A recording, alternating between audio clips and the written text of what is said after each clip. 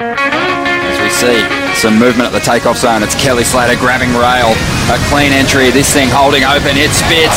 When it spit me, I thought it was going to spit me off my board. Comes out with the spit, spits him out. Comes out after the spit, gets spat out of another good-looking wave here. Spit. We're just spitballing, right? Yeah, I got it. Don't know your background. I'm trying to get a handle. The funny thing is because you don't ask me. No, I met your wife. I'll tell you everything if you wanted to know. Don't you have kids? Oh, what are you talking about, dude? You know? It's sad to me how little you know about me in this amount of time. It's a real sign of the lack of our friendship. Keep it strictly We don't really have a professional. friendship. I wish we had don't. a deeper friendship. We don't. We're just not in the same zone. No, you know what it requires? You to ask questions about what's going on in my life. I do. I'm always like, when is she getting pregnant? Exactly. We're live, by the way. Oh my God, you're kidding. You know we're always live. By the way, do you want that padded chair? I'll go grab that if you want. I've got a fancy What about this one? Oh, yeah. Duh. Is that one? This one's a little more stately. This is nice. Kidding I me? mean, this whole location, I have no idea where we are or what this is. Right. Well, give me the we're breakdown? at the House of Trestles. This is a youth hostel. It's owned by some, I don't really know. I think the guy's name is Josh who owns it. We just met John, who's one of the managers. Right. There's also Holly, who's a manager who I spoke with on the phone. Now, I did an interview here, the very first podcast I did with the Horrible Audio with Greg Cruz from Surfing America. No. Really? Remember that one? The very Oh, that first was boardroom before- pod. The very first boardroom podcast. The very first boardroom pod was American Wave Machines, Willie McFarlane. Oh, was it? I think Oh, we I did did the a- Greg Cruz one, and then we tacked it on at the end of Spit. That's what right. it was. So I Okay. did it here, and I'm like, oh, this is a cool place. And it's obvious they're welcoming for you and I to probably do more than just this one. So I had no idea what I was walking into, and I was impressed. Like, I thought it was like some sort of, I thought they were involved in board building somehow. Like maybe it was a glassing facility that I was unaware of. Just when I walked into that front door, because there was a bunch of surfboards lined up in that little room. I guess it's where they keep the surfboards for people who are staying here to surf. And so when we walked into this room, which is more of a living space, I was like, holy cow, this is the nicest glassing facility I've ever been in. But it makes more sense that it's a hostel. yeah, I just met some. So I guess we're recording. So let me just say good morning. You're listening to Spit, David Lee Scales. I'm Scott Bass. Surfers are the worst. We're here to do our twice monthly discussion. And we are at the House of Trestles, which is what David's speaking of. And it's a cool little youth hostel. And I just met an Italian guy and a Switzerland girl. And then everyone else is from like Mission Viejo. They're like 20 miles away. Like there's a guy from San Diego, a guy from Encinitas, a guy from Mission Viejo, and a guy from Laguna Beach. That's funny. I'm like, really? You're staying here? And the guy's like, I got to surf, man. I guess, yeah, trying to catch the offshore winds yesterday, right? Yeah. Did you have that down in San Diego Oh, yeah. too? Okay, yeah. cool. Yeah, big offshore wind event. Santa Ana event. I know, so you call them the Santa Anas there too, even though... See, I always thought... Scott has the most perplexed look on his We've face. been calling them Santa Anas since No, but I didn't know... 1850 or whatever. Well, I know you guys benefit from the same wind pattern. I just didn't know if the name Santa Ana came from the Santa Ana wind gap, right? Is it between the mountains? Oh, you know what? You probably know more about this than me. I didn't know that's why it was called Santa Ana, because there was a gap between like the local foothills and That's off what I the think five it is. near Santa Ana. Yeah, and the town of Santa Ana is in Orange County. Right. So I didn't know if we just had that regional We probably name did for co-opt it. I bet. I don't know. We'll have to do some research, but it wouldn't surprise me if we co-opted the term to just kind of cover the entire Southland of Santa Ana wind. Right. Okay, but you Yeah. do call it Santa Ana's. Oh yeah. Too bad that all that we had tons of swell, and then as soon as the favorable winds show up, swell dropped. Yeah, the wind always blows it down a little bit too, I think, because it's such a strong wind. But I've had years where it is overhead with that couple of days of Santa Ana winds, and it's like everything aligns. But No, you're right. I can remember some great days, winter days. yeah. Well, what's up, dude? You just got a speeding ticket. I did. I got a speeding ticket. That's the price we pay for podcasting. I Listeners know. don't know the plight of the podcaster. Driving up here from Encinitas, speeding. I figure with the amount of time that we spend on the road coming to record podcasts, you just got to you're going to assume that we're going to get, well, you and I both got a ticket for turning right or left out where we shouldn't have one day. You get a speeding ticket occasionally. This might be a good time to say, hey, look, what we're suggesting if you're listening to our show is, I don't know, how about $5 a month? Half your subscription for Netflix. Yeah, if you can send, and what's our PayPal account to do that to? Spitpodcast.com. There's a donate button. Okay, spitpodcast.com. Go there and donate $5 so that I can pay my speeding ticket and David can get a shampoo for his hair. We appreciate that. Seriously, if you enjoy what we do and you're a fan, and I get a lot of emails that suggest people do. And by the way, thank you to those who have already donated. We've been getting donations. We appreciate it. But speaking of it, did you see I texted you the DM that I got with somebody super kind comment from the guy saying that he relocated from Australia to Bali. Huge fan of the show. A lot of he credits you and I with sort of reinvigorating his surf lifestyle, for him changing, being sort of buttoned up in a cubicle and moving to Bali and changing everything about his life. Talking about being a business owner and pretty much sinking into clinical depression. And you guys were the lifeline to the one thing that gave me respite from myself, surfing. And goes on to explain how he relocated, brought his family, and he's happier than ever and surfing more than ever and all that sort of stuff. Which kind of brings me back to a follow-up from last week, which is, are you a surfer or not? The question that me driving away from the Rosa hurricane in northern Baja and you questioning the validity of my surfness, quote unquote. Yeah, I mean, it's actually a legitimate question, and it kind of, from the 30,000 foot level, I think everyone has to, at some point at least, I notice that I'm starting to question myself. Where am I in my self-identity as I get older, and realize I'm not as capable as I once was, nor do I have quite the level of surf stoke that I once had. I have sort of a different level now, like I'm not always just jonesing to go out no matter what. Right. Totally. And so David drove away from really good waves, which is like a whole nother level of you're not identifying as a surfer. Like, are you, and I know you're comfortable not identifying as a surfer, and you and I spoke about how I can be uncomfortable identifying as a surfer. Yeah, me too. Because there's a little bit of the whole Spicoli thing. There's a lot of baggage, at least in Southern California, that comes with identifying with a surfer. And some of that stuff spills over internationally. Are surfers lazy? It's been suggested, yeah, we are. Are we dirty? Yes, maybe we're a little bit dirty, So are we drug users? Yeah, it's been suggested that. So there's all of this stuff that comes along with, oh, you're a surfer. Like, you wouldn't want to go into a job interview and go, yeah, I'm a surfer. No. That's like the last thing you want to do. And if that's the last thing you want to do, you need to question why you identify like with that, Yeah. Well, it is an interesting topic, and it came up organically on the show, but I've gotten more listener feedback about that one topic than we have in a very long time. Please. And of course, I've thought about it a lot since then, because I was formulating my thoughts on air. And then I had more clarity when people chime in and give their version of the story or the way that they interpreted it or just how they identify. Maybe re-go there real quick. Summarize what you did. I mean, my thought was, or the way it came up was, the Hurricane Rosa was forecasted to hit. And so I was in Baja, which is an ideal location for that swell. So I knew it was coming. But I was with a group of friends. We were scheduled to leave on Saturday. The swell was going to hit on Sunday. And you were like, how did you drive away knowing the swell was going to hit? And my thought was like, well, I surfed while I was there. I'm headed home to Southern California where the swell will also be hitting, so I'll surf there. And your thought is, no, it's going to be best in Baja, and it's going to be the swell of maybe not a lifetime, but the swell of a decade. Very, very good. Yeah. So you can't drive away from great, perfect waves, basically.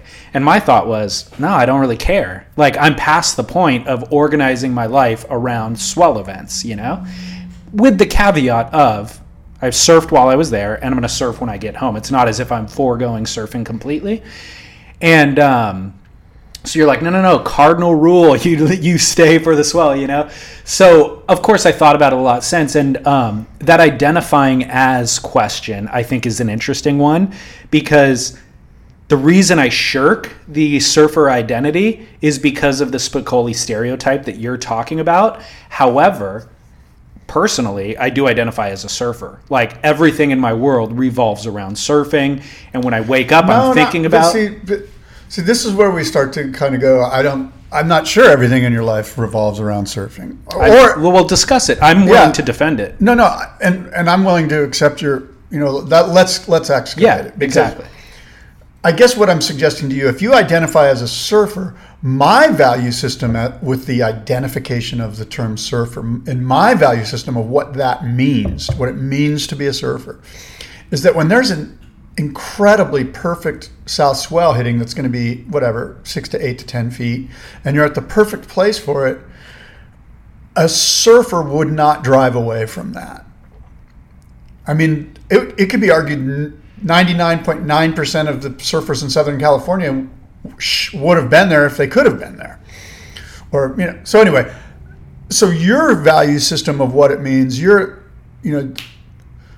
the principles that you put on the identification of being a surfer are that, no, Scott, I'm allowed to drive away from perfect waves, the swell of a decade, the best swell down there since Hurricane Maria, which was like 4 years ago. And I'm still a surfer. It doesn't have anything to like, and so that's a jumping off point. Yeah. So I don't get the most out of my surf experience when all that I'm doing in my life is surfing. If all I'm doing is waking up every day, surfing all day, every day, honestly, I could do that for 3-4 days, until I'm actually bored. I'm not saying that though. You're misconstruing what the situation was. No, what I'm using that as a jumping off point to continue the thought, which is, so while I'm down there in Baja, I have other obligations in my life. I have the obligation to the group that I'm with, who needs to be back for various events. I have obligation to people back in Southern California because I had things scheduled on Sunday. I have an employer I've got to show up for on Monday, all of these things. So sticking around for this swell would jeopardize those other things in my life. Therefore, I can kind of find balance in, I'll surf while I'm there pre-swell and then surf the actual swell at home, and life is in harmony. And if I'm checking all these boxes and life is in harmony, I actually get more out of my surf experience. I'm surfing better. I'm surfing probably more frequently, because in that previous scenario where if all I'm doing is surfing all the time and my sole focus is surfing at all times, well, then you lose your job. Then you lose your family relationships. Then you can't afford wetsuits and surfboards, and you're then not surfing anymore. So by finding the harmony and honoring the obligations, but again, in balance, still doing the surfing, I'm actually having a more fulfilled surf experience now than I was when I was 21 and organizing my life around swell. That's what I was surfing better then. And I think it's honorable that you are a responsible male citizen of this great state of California. And I'm serious. Like, I get it. I think that if you're going to lose a job or lose a relationship because of a decision you've made to stay, then I get it. The reason that surfers have this, the reason that you don't go into a job interview and go, hey, I'm a surfer, is because of situations like this. Like, a surfer would selfishly shirk his responsibilities, shirk his job, sort of derail relationships for surfing a massive perfect. Like, this wasn't an event, David, where you're like, it's 3 feet, I should go home because I don't want to. This was a situation where you could have probably contacted your loved ones. Oh, yeah. You didn't miss Completely. You didn't miss any work because it was a Sunday. You could have surfed Sunday. You know what I mean? I'm not saying I could have pulled I'm not it off. saying I like agree with don't call anyone and go off the radar for a week and people are going, where is he? And then Right. you come home sheepishly and you had great waves, but you've got to deal with all of these things that you screwed up. I'm saying you could have stayed Sunday and surfed and driven home Sunday night and gotten insane waves and still pulled off. I know you would have missed some Sunday relationship, family thing. Sure. It was your birthday or whatever it was. But it's almost more not even about you or I, but it's about what does it mean to be a surfer? It's like, what is our definition of what it means to be a surfer? And I would suggest to you that taking on the responsibilities and meeting the responsibilities and doing the right thing doesn't necessarily always coincide with what it means to be a surfer. Sometimes you have to drop everything and say, you know what, fuck it. Excuse my French, here's $1 in the cuss jar. I'm sorry for that. But it was a good use of the F word right there. I'm staying here because it's perfect. Or it's going, there's a reason why you sometimes, I'm not saying every time, I'm not saying lose your job, but I'm saying, Yeah. And so, anyway, it's more about how do we define and how do the listeners define surfer? Like if we could ask you guys to send us an email with a paragraph of your definition of a surfer, or however many words it needs. And I'm completely, excuse you, Scott. God, David, no more coffee for you.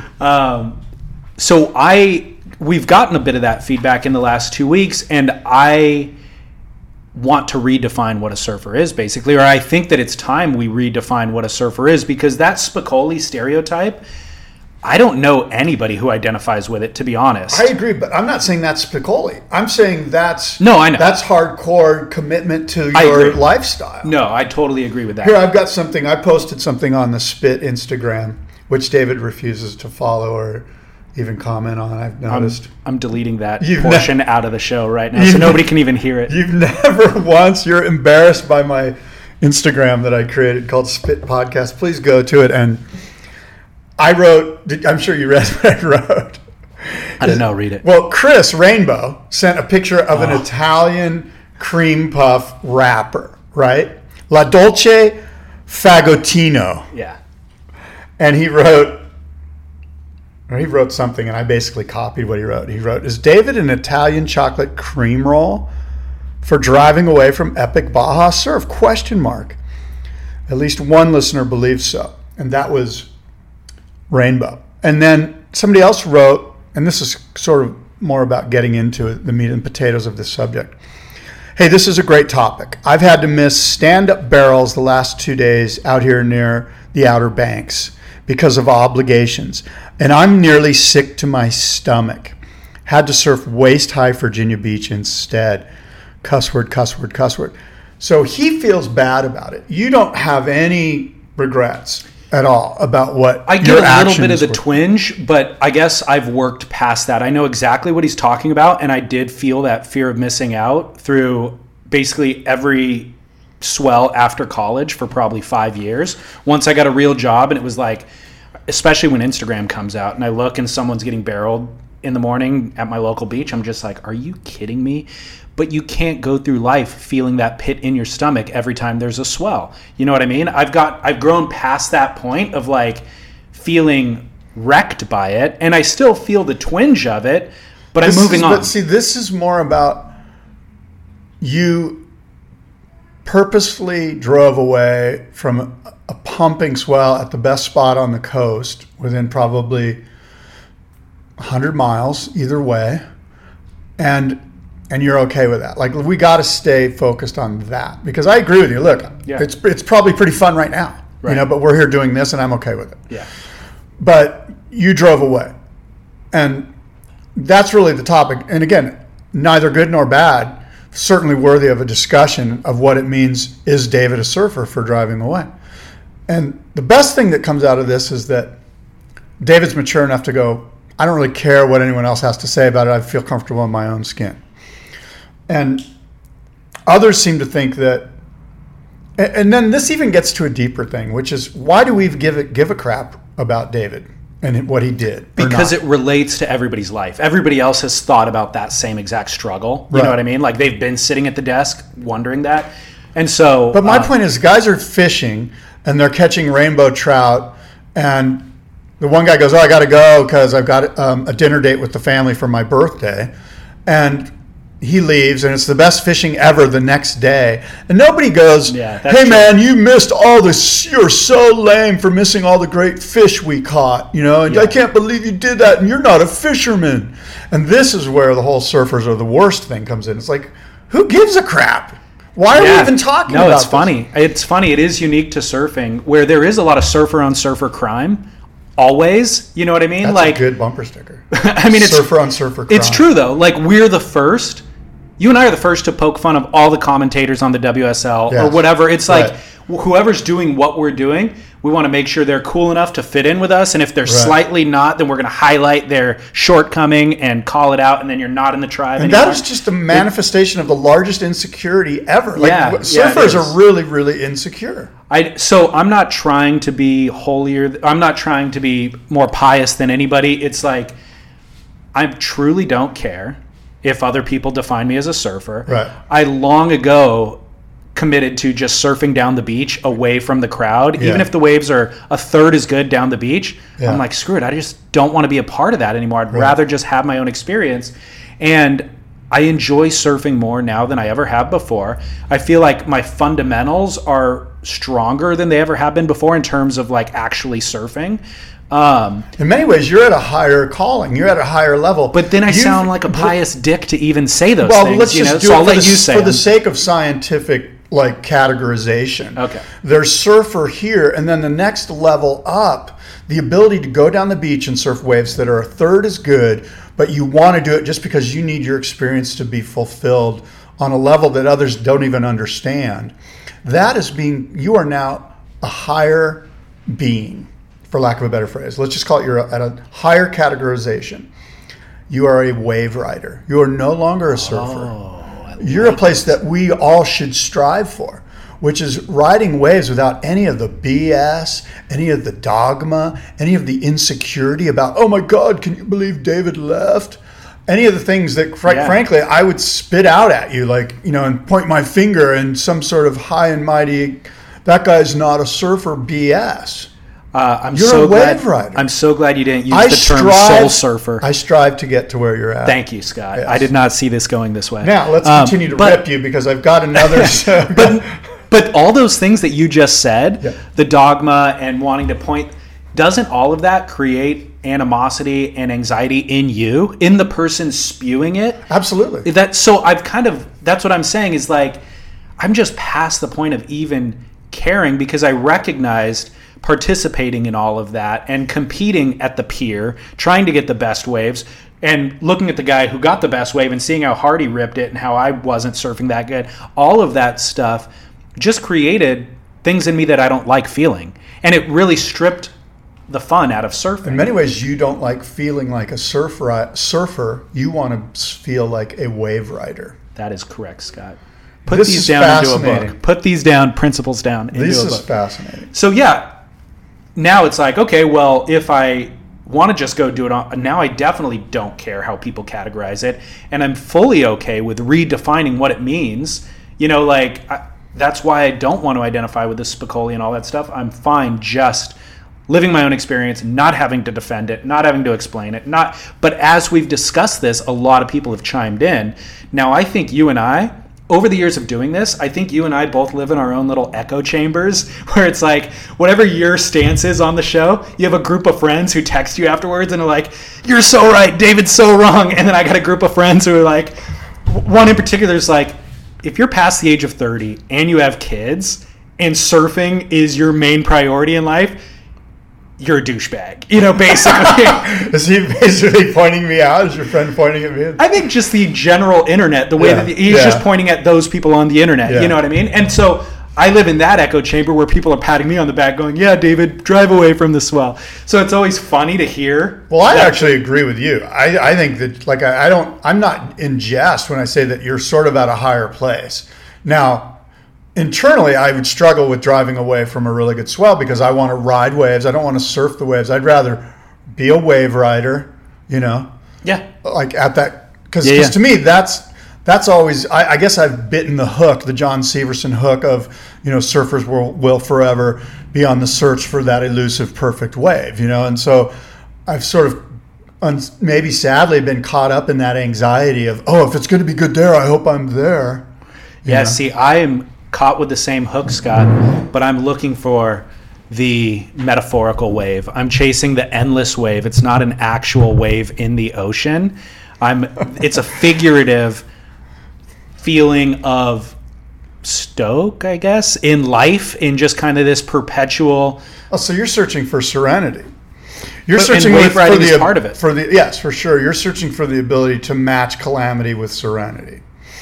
Life's daily doses of getting a speeding ticket and all that with the ability to handle it at a higher level where you're not letting it get you down. And surfing is a part of that. It is a part of it.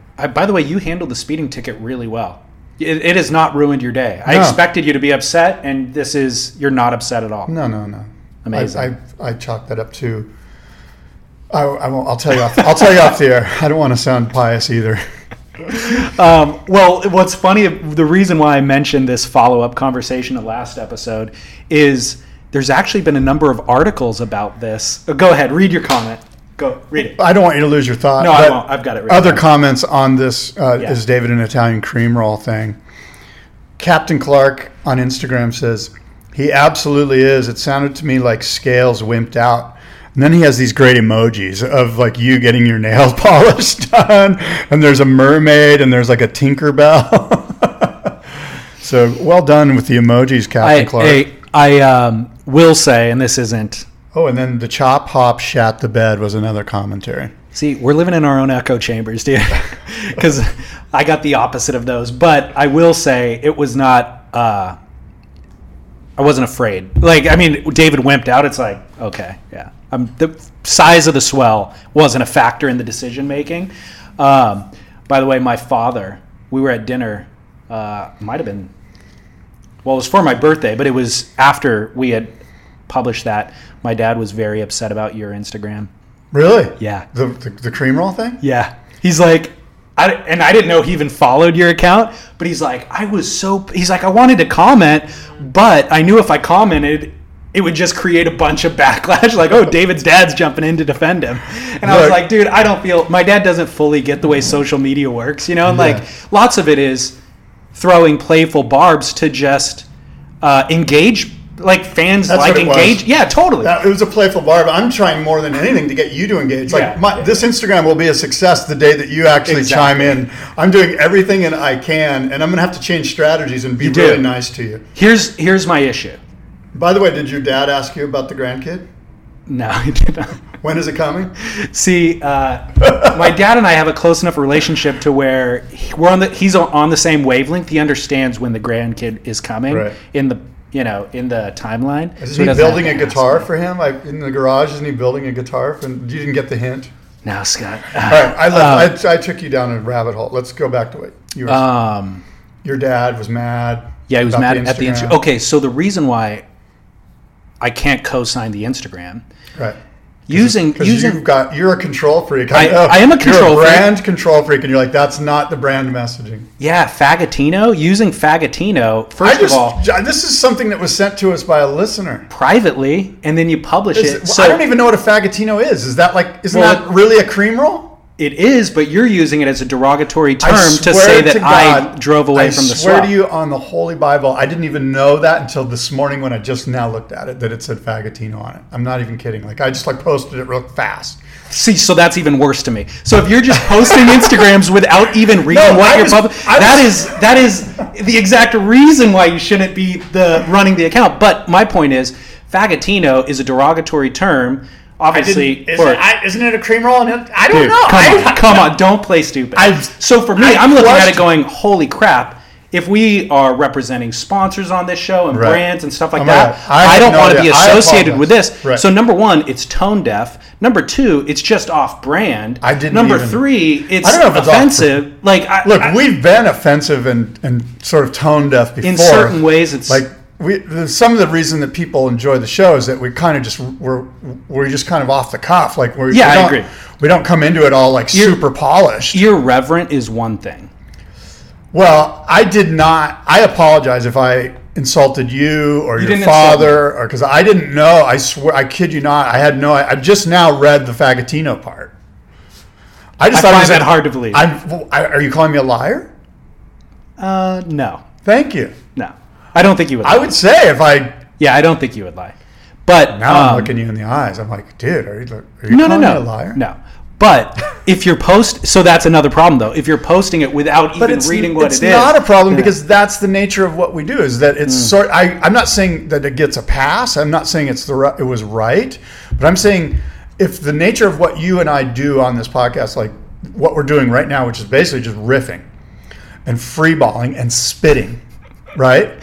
That'll be our That's next what show. this represents. This represents just, oh, you know what? This was sent to me by a listener. I'm going to post it up and mention it and say, hey, go listen to the pod. I think there's that's more, all that it was. I think there's more sensitivity with what we do on air than that particular post represented. And there's also more critical thinking with what we do on the air than that particular post represented. So like I could appreciate the sentiment of the post and what you're getting at. It was the wrong image. I should probably take it down. It was the wrong image. I was just like, ooh, yeah, I'm not sure that we should be doing this. But then I didn't want to message you. I didn't want to text you and be like, hey, you should take that down. I wish you would've. Because then you'd be like, control freak. David's feelings are hurt. That's why he's asking me to take it down. It's like, no, that has nothing to do with my feelings hurt. It's just maybe a little tone deaf is all. But anyways, hey, it was definitely a mistake on my part not to look. I just figured, it was just a picture of a rapper, and I thought it was more like, David's a cream roll.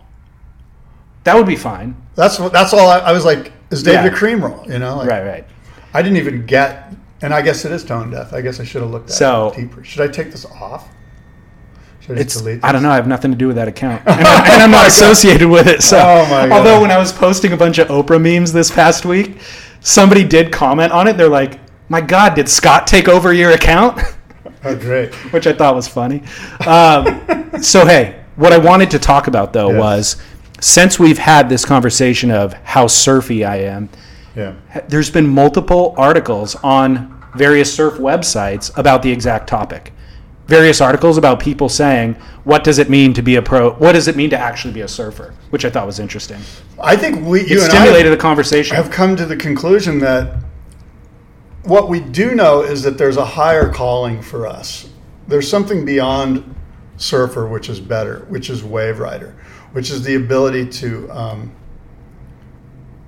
not be shackled by one, sort of the Spicoli irresponsible dirtbag drug user image, and two, to understand that our experience in the ocean isn't really about all the drapery of what I wear and how I look and the board I ride and all that. It really boils down to my special moment, or David's special moment down the beach by himself with the dolphin, with the crappy little wave, but the peace and the joy that it brings you. And that's what it is to be a wave rider, which I think brings you closer to a spiritual understanding. And this is from the guy who hates the whole concept of tying in surfers with spirituality, because there's such a dichotomy there. It feels so cliche, even just as we're discussing. And beyond cliche, it's not congruent. Like I can say wave riders and spirituality, there's a congruency there based on the way we've discussed that definition of a wave rider. But surfer, I think, there's nothing too spiritual about me pointing a finger at you going, you're lame, bro. You know, I'm just trying to build like bro capital with the other surfers out there. Even in that, I'm even creating qualifications as you're giving that example, because I'm thinking, my experience in doing what you're saying is totally valid.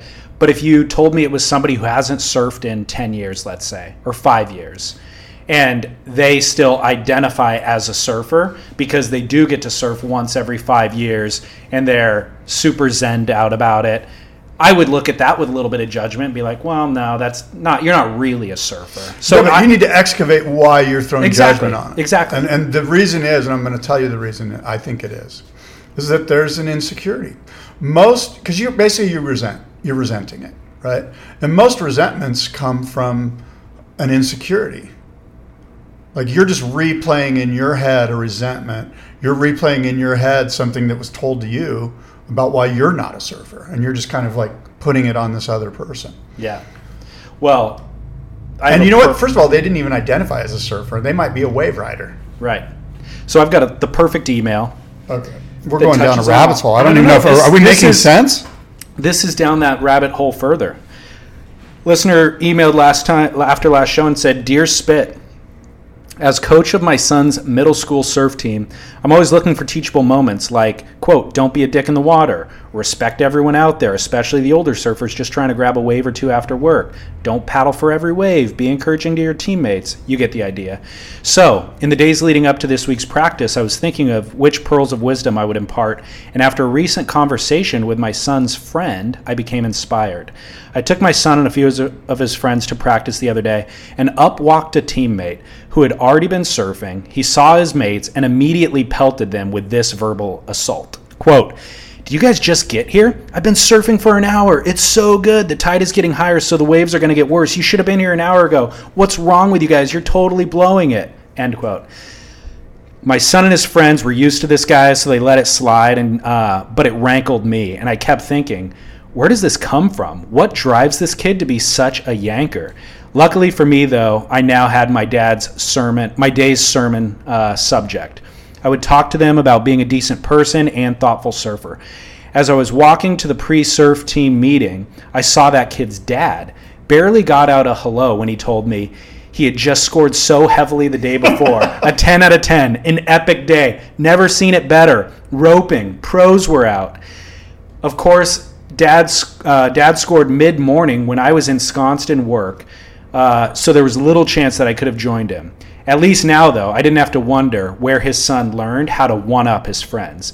The exchange occurred yesterday, and today I listened to your latest podcast, which was so apt and timely. I get it now. They're gloating and reveling in what they got, and what I missed out on is rooted in their own insecurities. Even on my best days surfing, I downplay it, thinking, why make the other person feel crappy about having missed it? They know they missed it, and they know, and it's usually for a good reason. Most likely there was a work or family obligation. This doesn't make them less of a surfer, not in my opinion. My son, fortunately, has followed in his dad's footsteps and usually offers a straight-up surf report with few embellishments, a nice attribute for anybody, but especially for a 12-year-old boy. I'm proud of him. Thanks for hearing me out. I love listening to Spit, but the last two podcasts really resonated. Please keep the content coming. Wow, that's a great email, and he sounds like a wonderful father, so I'm stoked for... Nailed it, though, right? He did. It's fascinating. Yeah. The whole concept of insecurities and the things that are manifest from those, in this case, guys gloating about their surf sessions, and it's all about me showing you how much better I am than you, which is, a complete 180-degree turn from how I really feel about myself. I feel shitty, so I got to judge you, use my ego to prop myself up, because deep down I'm spiritually sick. And the manifestation is an insecurity. Preach, Scott. Yeah. One of the things that spun off of that conversation, I was like, Southern California, it's kind of hard to get away from it all. It's hard to ignore those things. And you ever dream about just moving somewhere far away, complete radical life change? And yes. So we were like, well, where would you live? And we were trying to figure out the best locations. You and I were doing that, right? Yeah, that's what I'm saying. Yeah. A couple of people chimed in. One guy said Puerto Rico. Good call. Is it? Yes. I've never been. Have you been? I have been, and it is a good call. And it was pumping there last week, 2 weeks ago. That Leslie storm, Leslie hung out in the Atlantic for a week or more, just kept spinning around and moving around, and just pumped winter Puerto Rico waves, early season surf. And for Americans, Puerto Rico makes a lot of sense, The other one that's obvious because of the recent Quicksilver Pro is just the south of France. Can you beat the south of France? It's pretty awesome. I would suggest to you Portugal, I brought some stuff about Portugal that we'll talk about in a minute. I could go for either of those. I guess Portugal's cheaper. That's why I say that. And you can just drive right up to the south of France and surf, and then just turn around and drive 45 minutes and be in Portugal. I know. It's way less expensive. It's way more crowded. Of a hotbed. It's way less crowded. And there's no French people. I feel like there's more diversity of surf in Portugal too, France definitely has waves, but it's like Portugal, there's so many nooks and crannies. There's beach breaks, there's giant waves, there's reef breaks, there's everything. Yeah, I think Portugal would be an insanely cool call. And I've been there. I've surfed in Portugal. I did too. I was there 2 years ago. Need to go back though. I was on a sailboat. I was on this large, tall ship sailboat, and I was working on it. I was like a bosun's mate or whatever, and the swell was pumping, and the captain's like, "You should go surf," and we jumped in his dinghy, and he took me to this somewhere near Cascais, somewhere near Lisboa, within 20 miles or 15 miles, and there was some jetty, and I just jumped off and I surfed some jetty, and it was super fun and glorious. I remember some boogie boarder kid came out, and we had a good time and talked and stuff. But anyway, Portugal, for sure, Portugal. Food's great. When you're hiring for a small business, you want to find quality professionals that are right for the role, and there's no faster or effective way than through LinkedIn Jobs. Your time and capital are precious, and there is a powerful resource that can help you focus on what you're good at and integrate people into your team seamlessly to help grow your business.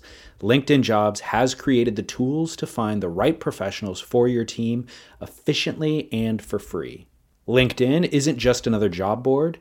Everyone is already on LinkedIn with their resumes and references, and now LinkedIn has designed a hiring platform to connect you with candidates specifically qualified for the job that you post about. More than 1 billion professionals meticulously organized to connect people by skill set to help us all advance our position. 2.5 million businesses already use LinkedIn for hiring, and 86% of small businesses get a qualified candidate within 24 hours. It's that fast, easy to use, and effective. LinkedIn Jobs can help you write job descriptions, filter the right person to you, and give you the tools to help you interview them like a pro. LinkedInjobs.com/surf is where you go to post your job for free. Yes, totally free. That's LinkedInjobs.com/surf to post your job for free. Terms and conditions apply. Hey, it's Kaylee Cuoco for Priceline. Ready to go to your happy place for a happy price? Well, why didn't you say so? Just download the Priceline app right now and save up to 60% on hotels. So whether it's Cousin Kevin's Kazoo Concert in Kansas City, go Kevin, or Becky's Bachelorette Bash in Bermuda, you never have to miss a trip ever again. So download the Priceline app today. Your savings are waiting. Go to your happy place for a happy price. Go to your happy price, Priceline. I have, this might be a good time unless you got something, because I have a little history of Portugal that I'd like to break it down, comment. dude. I'm just going to... In memory or celebration of the WSL event that we're watching right now? Kind of. That's kind of why I put this together. Did you watch it this morning? I did. Not this morning. Actually, I did. I did watch some round 2 heats this morning. I was up at 4 a.m. I woke up. No, it was end of round one. End of round one. Okay. Yeah. I watched the last few heats of round 1, and then I watched round 2 while I was driving down here.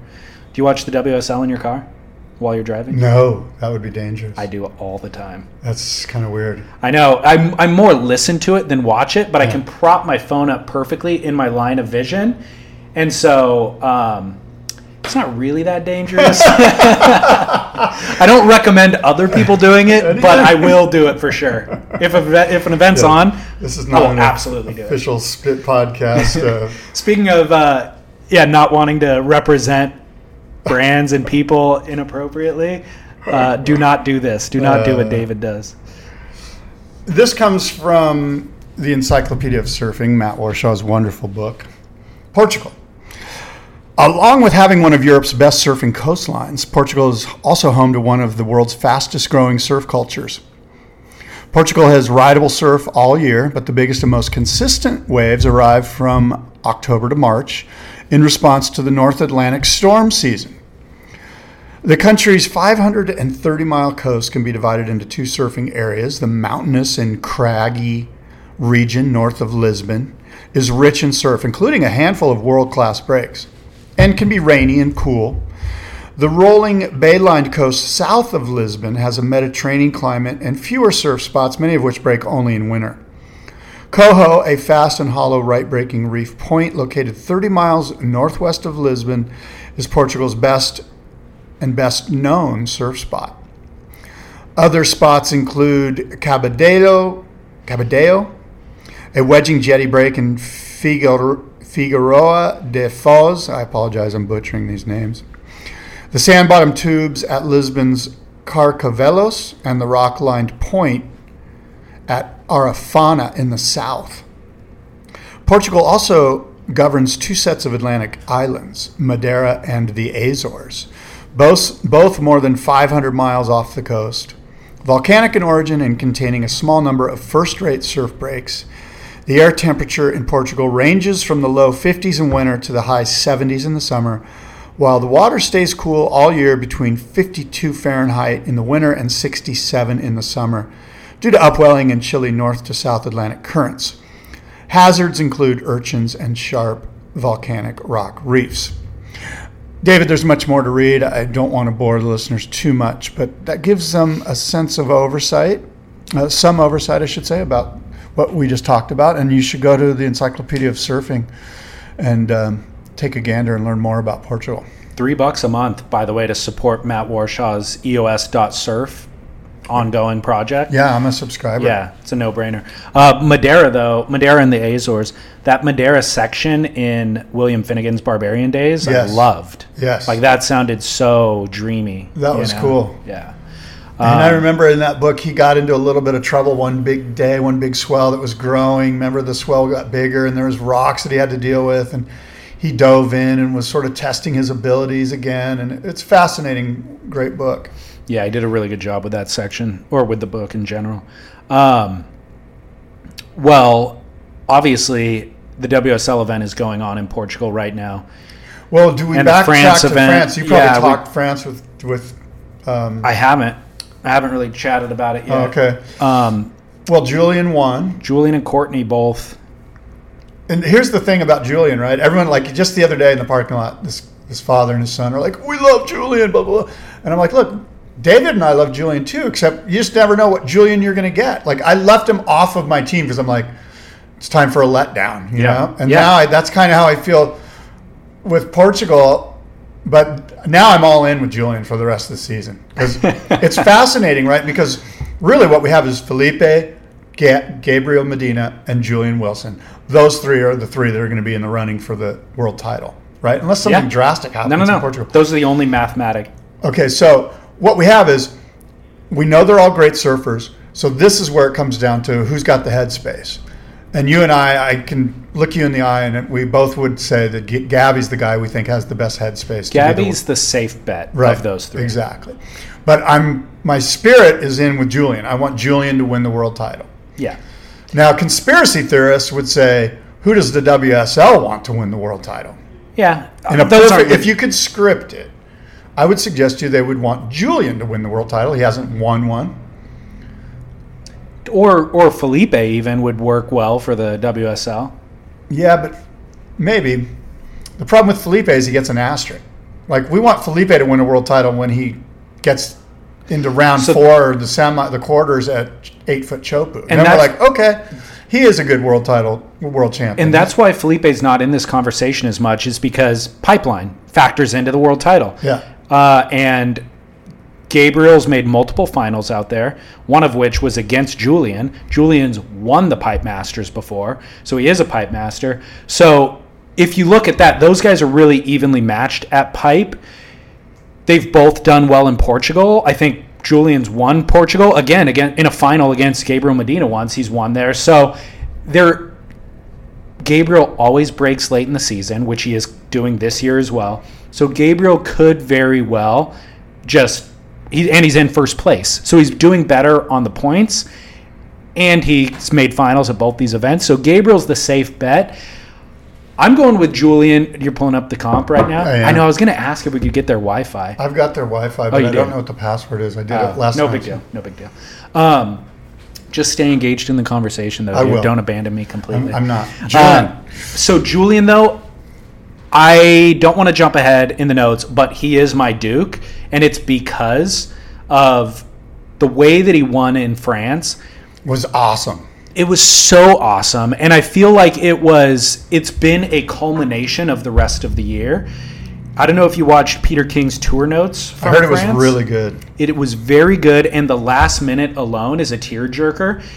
With Kaloha, you mean? No, with Julian. Because it's leading up to him winning the event. His wife and his daughter is the first event that they've been at, and then there's the first event that they've been at, period, and he wins the event, and he comes in, and Peter King's right there, like, capturing the whole thing, and it's like hugs and kisses and crying and like the Pierre Agnes thing, you know, where they did the moment of silence, and Julian was good friends with him because Julian was on Quick for so long, right? And so that really, Julian dedicated the win to him, and he was even crying in his post-heat conversation with Strider on the jet ski while he was still in the water.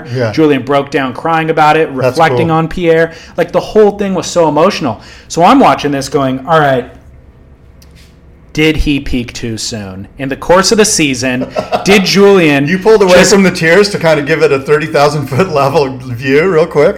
Did Julian use it all the mojo in this event, and there's still 2 events left, Jules? Like, keep some in the tank. But my thought is no.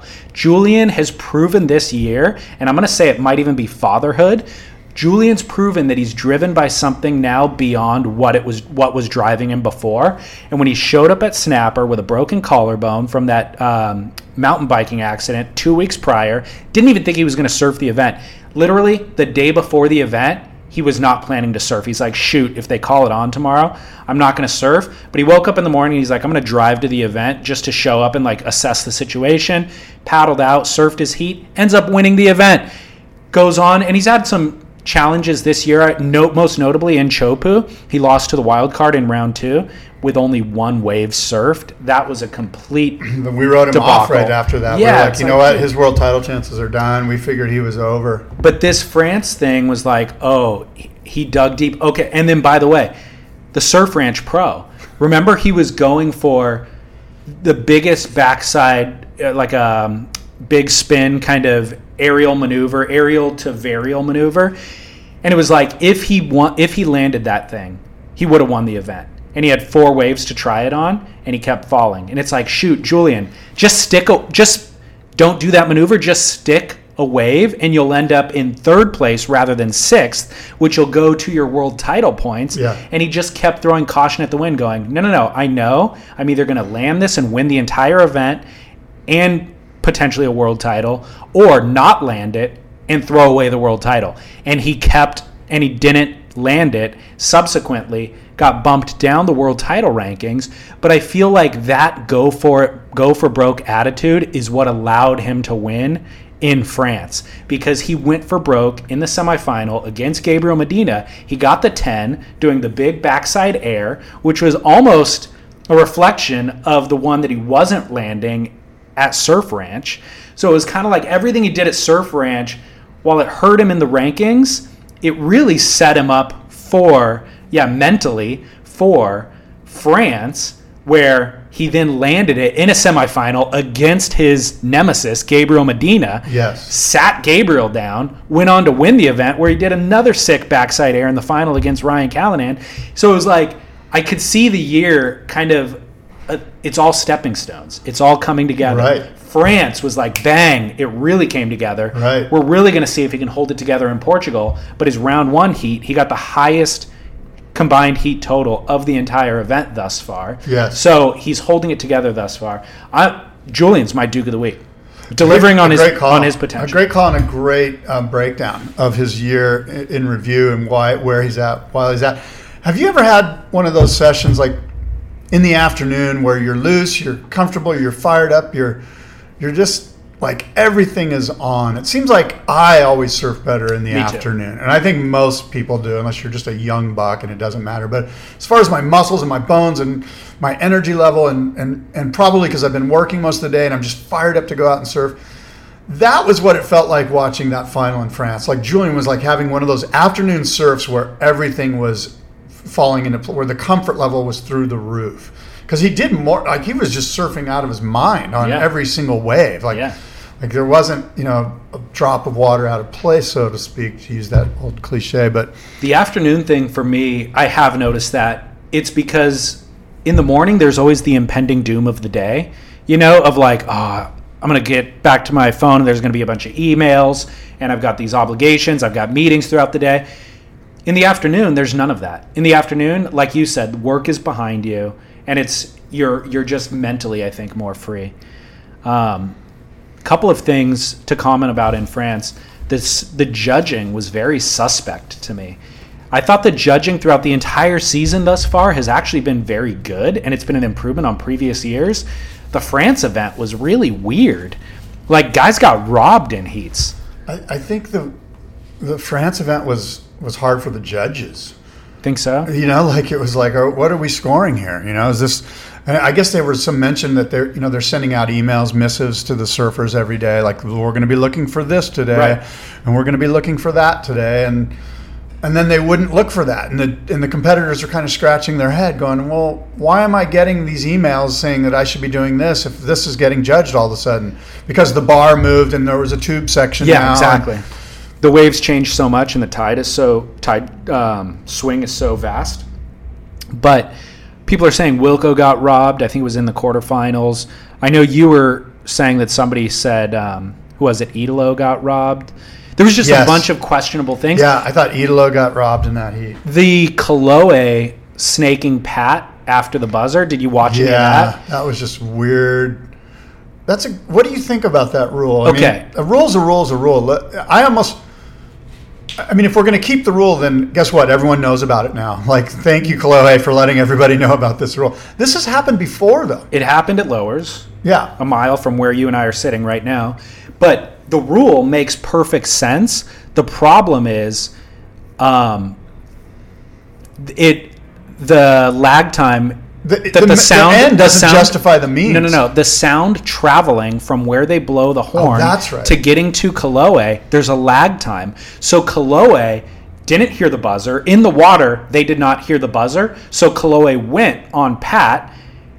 But when you replay the tape, you can hear the buzzer happens before he stands up. And Kolohe's like, look, we were a quarter mile away, and time or sound travels at this rate, and in that amount of time, it didn't get to me in time. It's scientifically provable that we could not hear the sound. So the WSL, the rule makes sense. They're implementing it incorrectly. The buzzer needs to either be on the ski or on the competitor's wristwatch or something, or they need to account for that lag. So ultimately, what happened for listeners, we should probably explain it. He was beating Pat Gudauskas. Pat needed a 6. Soundly. Wasn't he beating him soundly? Totally. It was Kolohe's heat. There's 5 seconds left. And Pat had priority, and a wave came. No, Kolohe had priority, but Pat was on the inside of a peak. 5 seconds left. It's counting down. Yeah. Pat's like, I'm losing anyway. I'm just going to take off. Well, Pat's in position for the wave better, and Kolohe knows that he can use priority to burn Pat. Pat stands up before the buzzer. Buzzer goes off, which negates any priority. This is the end of the heat. Pat has a wave. Well, then Kolohe took off on him after the buzzer, technically, from where the buzzer was blasted. Well, you no longer have priority after the heat's over. So that was classified as a snake. And then Kolohe's got, one wave basically cut in half, and he ended up losing the heat, which makes sense. Technically, that makes sense. The rule is used correctly, except for the fact that the surfers, who are the only ones that matter, can't hear the buzzer at the same time that it's released. So, stupid rule. And honestly, it's just a bummer to see somebody who surfed better lose the heat.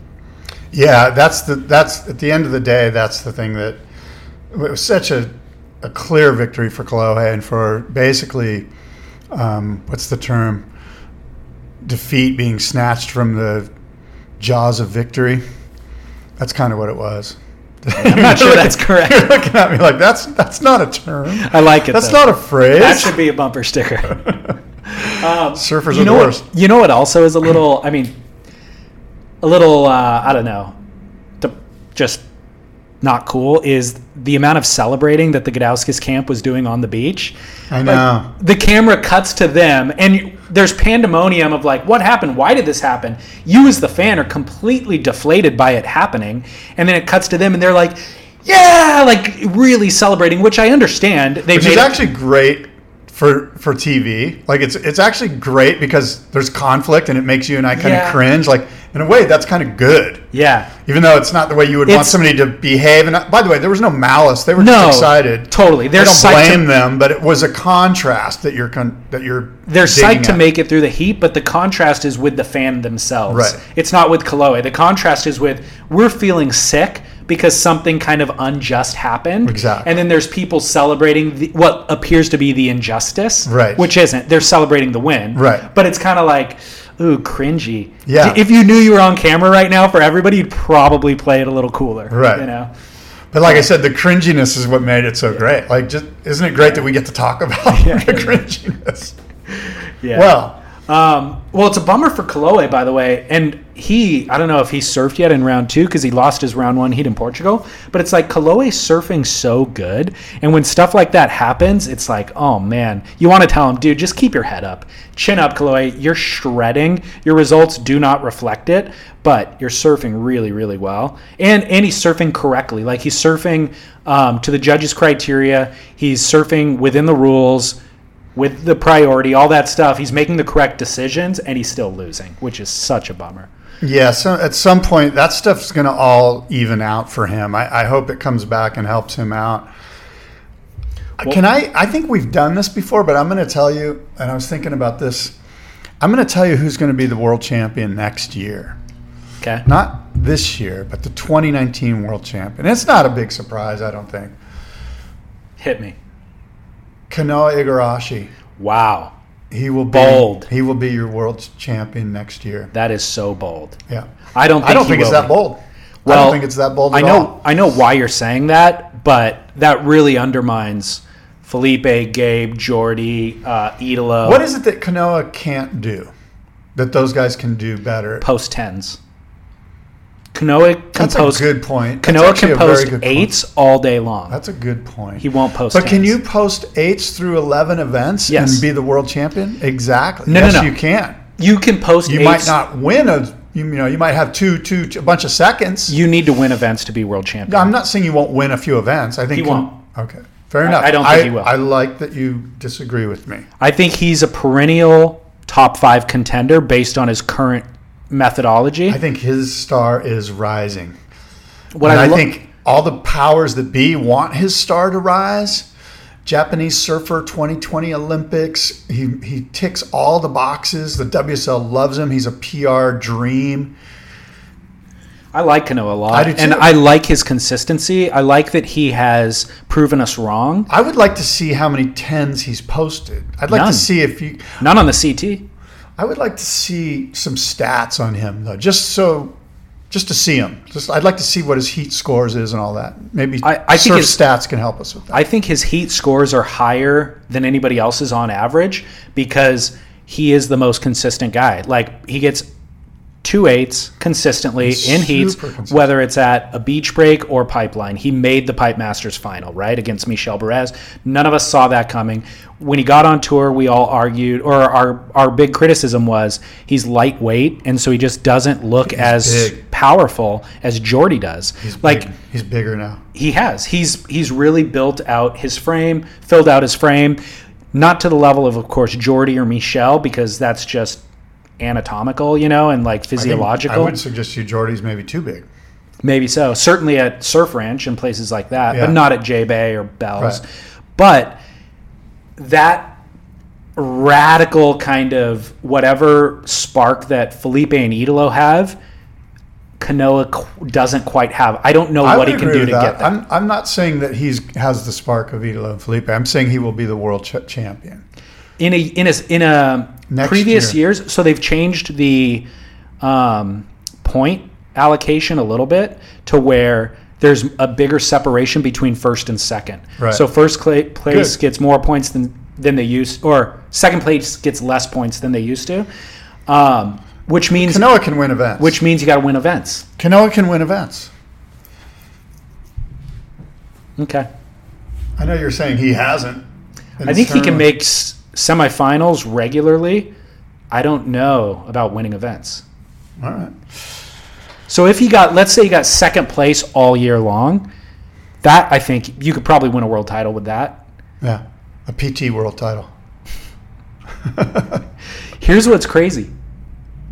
Julian Wilson is the only non-Brazilian to win an event this year. He's won 2 events. Wow. Every other event has been won by Brazilians. That is crazy. The overscored panda? The overscored panda has won an event. Somebody just posted that on Facebook. I'm just reading the comments. There's some pretty funny stuff.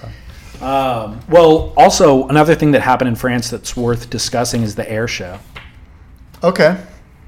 What was cool about it was the sort of 30-second boil down I got on my Instagram feed from the WSL. I saw everything I needed to see. Yeah, I agree.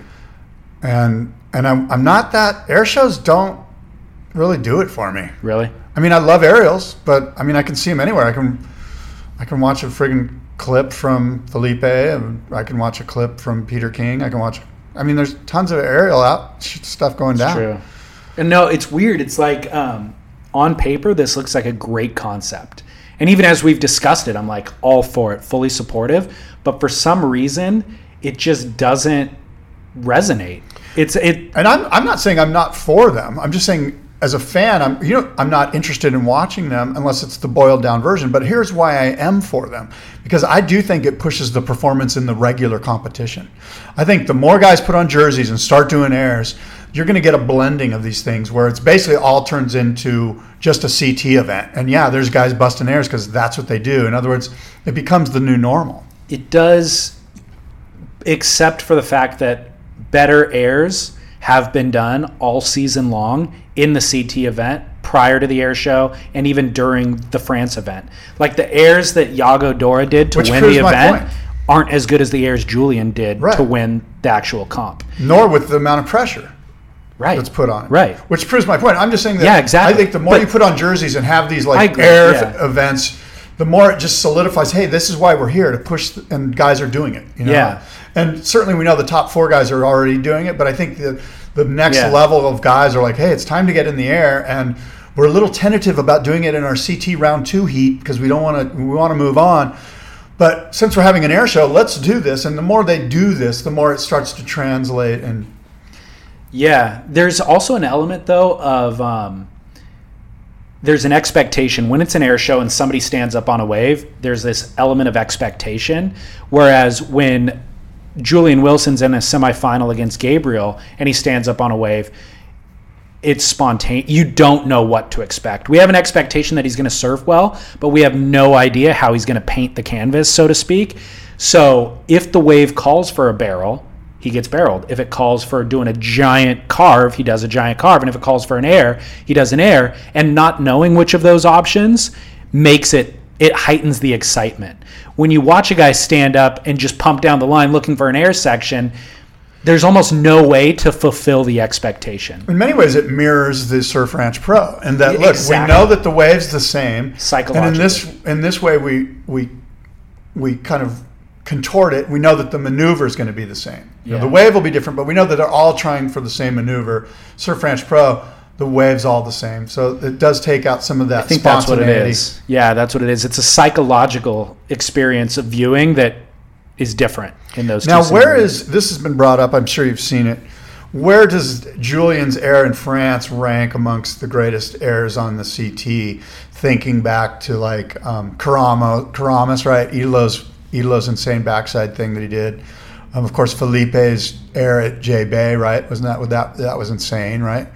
There was some other one, I think maybe in France a year ago or somewhere. Felipe's backside 3 in France last year. Yeah, was that crazy. Was just super crazy. Yeah, Julian's it ranks. It's not the top contender for me. Yeah. What I loved about Julian's is the section he did it on and how inverted he was. There was a real improvised element to it where you don't know if he's going to land or not, but it wasn't the most radical. Was the quality of the imagery part of that? Was it that it was so foggy and weird and kind of hard to see? Totally. Yeah. Yeah. Whereas but the one that Felipe did last year, oh no, it was actually Brazil this year was the one that I was thinking about, the huge backside 3. He just covered so much distance in that air that part was spectacular, you know? Yeah. It was a more common rotation, but the distance was something. But I don't know. Julian's is undeniably amazing. Yeah. The inversion of it was cool. One thing that's been highly noticeable for me in these past 2 CT events, Kaipo and Pete Mel I'm glad you brought this fighting up. in the booth. Give me an example of this. I've heard this and I keep listening for it. Is it fighting? Is it sniping? What are they doing? Or is it like you and me? It's worse. It's worse. It's bickering. They're full on bickering. Do you think they enjoy it and they're doing it on purpose? Kaipo seems rubbed wrong by Pete, which I don't know if you remember. I brought this up previously with Ronnie Blakey and Pete. Ronnie just seems so annoyed with Pete at all times. My personal take on it, everybody seems to have a different opinion. According to you, there's 2 people that are rubbed wrong by Pete. Totally. That's what you're saying. And this for the same reason, I think. And that is what? Pete constantly interrupts them. Oh, like I do to you. Very much so. So they'll be making a salient point and Pete just jumps in and interrupts them, or they'll ask Pete something. Like, obviously their job is to fill the time. So they'll ask Pete a question that will set up, you would think, a long-winded response.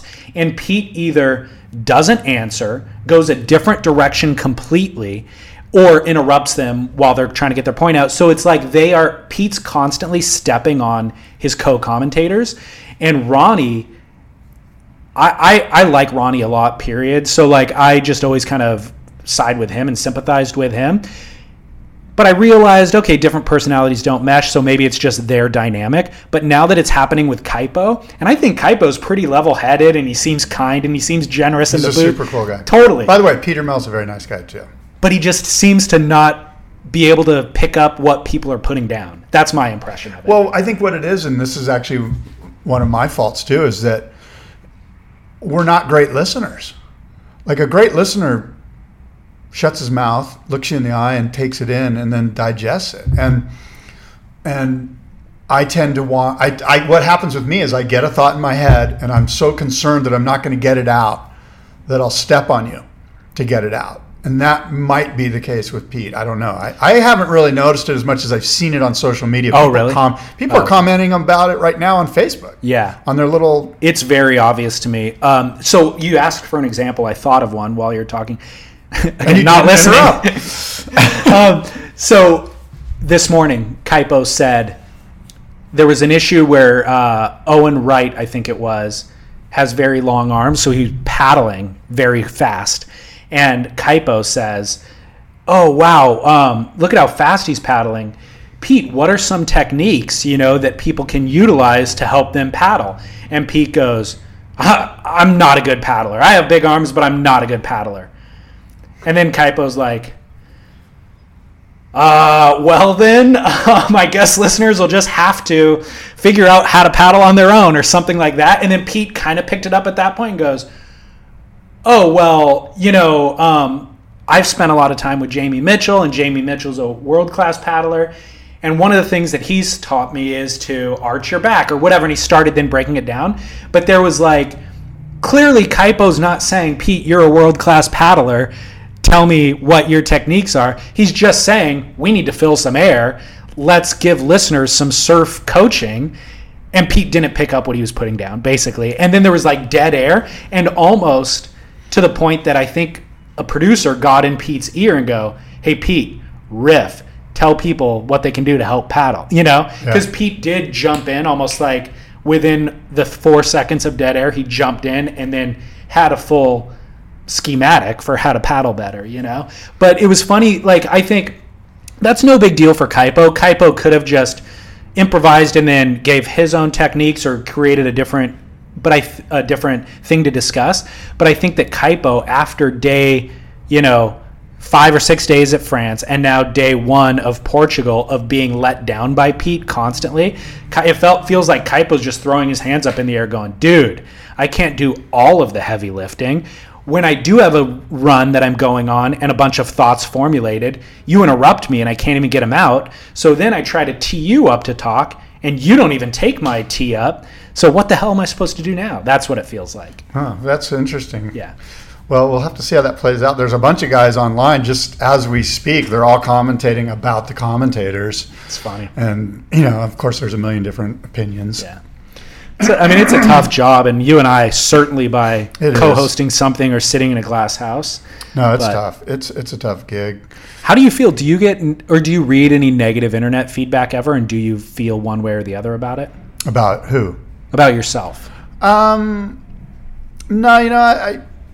I mean, there's a ton of negative stuff about me online, just like there isn't probably you or anyone else that's sort of in the public eye. But,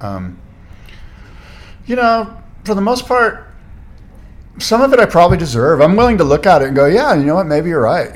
Maybe I should, who knows, I'm certainly, not Bob Costas. Does it bum you out, though? Yeah, I'm pretty sensitive. Really? Yeah, I'm a sensitive person. It makes me realize that, talking negative about people, even though, certainly you and I have done our fair share. Throughout the course of the day today. I just try to focus on principles instead of personalities. Like if there's a principle, and so the principle here is listening. Like let's become better listeners. Yeah.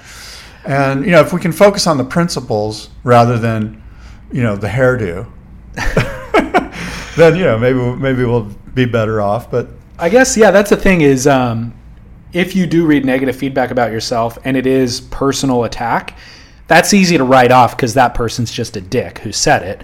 But if it is about principle, then that's okay. You can learn from the principle and it's not personal. So you and I are kind of talking crap about Pete Mel right now. I'm not, by the way. I haven't said anything so bad maybe about I Pete am, Mel. but I wouldn't say you are either. I think you're using that example to excavate the principle that needs to be discussed, which is being a better listener. But if Pete Mel listened to this, he would not be like bummed. you. Yeah, you know what I mean? He would. So I think it's important to keep that mindset whenever you read something about yourself too. It's like, I don't dislike Pete Mel. I actually like Pete Mel. And I have my whole life. Like I grew up watching him as a surfer. Like he's an icon of sorts to me. But there can be one particular thing about a person that they can improve on, that it's totally okay to discuss, that isn't shaming them. You know what I mean? So I think that's important to remember. I would agree. We're in an interesting place, you and I, to be able to, we basically have to commentate with a bit of responsibility, And by the way, anybody can be better at what they already do. Yes. So let's all just acknowledge that none of us are perfect. Oh, you should hear the stuff I hear people tell me about you. Dude, I mean, Kelly Slater has gotten more of our criticism than any other human being that we've ever talked about on the show. And he's the most qualified surfer in the world, and we love him. It's like, he's the guy who should get the least criticism, but he gets the most. I actually think he takes it the best. I mean, he's pretty good at taking it. He gets it from everywhere. He probably doesn't even listen to us. He has to take it well after this many years of being in the spotlight. Exactly. You have to take it well. I mean, we criticize him for commenting on social media. We're always like, don't take the bait. And then, of course, we love it when he takes the bait. He can't win, that poor guy. Yeah. It's kind of, the other thing that I always think about, too, is like, you will be your children's worst critic, right? Because you love them the most. Yes. You have the most vested interest in them. Kelly, your child? Yes. I love Kelly the most. That's why I care so much about the decisions that he makes. Yeah, I think there's some truth to that. But it comes across probably as you're just their biggest critic. And I feel like your kids probably feel like you're their biggest critic. Like, and they can never get your approval. I'm not saying you specifically. No. I'm saying in general. But more specific to Peter or to Kelly, they're also listening to us and going, who are these two clowns to even have a say? You know what I mean? Like, totally. We don't surf as good as they do. We don't comment apparently as good as they do, or we would be we might have their job. We're not as it's like, who gives you just all you need is a microphone to start blasting us? In today's world, yes. But I think it's valid. I think that's where you need to kind of pull back and go, dumb people talk about people, smart people talk about principles, brilliant people talk about ideas. It's close. Again, you got the quote real close. I did. What is the quote? I've been trying to use You got the sentiment correct in that quote, but failed. I think some of the words are just Which is what different. Is so charming about when I talk into this microphone and I butcher it. The butcher of words. By the way, this brings me up to, I think of backwards Finn Bath. Like, I almost feel like she got shamed into leaving. And I kind of feel, even though I didn't have anything to do with it, nor did you. It's sort of all on Chaz and Beach Grit. Really, right? I mean, they put up the billboard and the whole thing. Yeah. Like, I feel sort of bad for her. Like, I do. I hope she didn't leave because she was publicly shamed. Yeah, if she left... Like, to me, that's a bummer. Like, totally. That's really rude. If that's the reason why. Yeah, and I sense that that's the reason why. Why would you take a job and 4 months later be gone after you got publicly shamed on a billboard on the way to a massive event that your company runs? She could have left for a million different reasons. I have no idea what the reasons are. I agree. So, I don't know either, but I'm hoping. I'm just saying I feel sort of bad. I just don't think it was. If she left for that reason, if she felt like, oh my gosh, I joined this company that's a part of the surf world, and the surf world vilified me incorrectly, and I can't handle this amount of shame, I'm now going to quit my job, then yes, I would definitely feel bad about that. But I would also say that she has a pretty weak constitution. which now she's going to feel more shame about me saying that. New billboard. but realistically, she then took it entirely wrong. Here's the deal. If you can't see the humor in putting your fins in backwards, then you have no sense of humor. And if you can't see... You need to own it in a real public way. Completely. Yeah. And like, here's the deal. We've all made mistakes in our jobs. And if I went to go work in an industry that I didn't really know that well and then botched the most basic of fundamentals about that industry, I think I would laugh about it. I think I would definitely feel shamed and feel hurt by it and be like, oh man, I'm so embarrassed. But it wouldn't ruin me.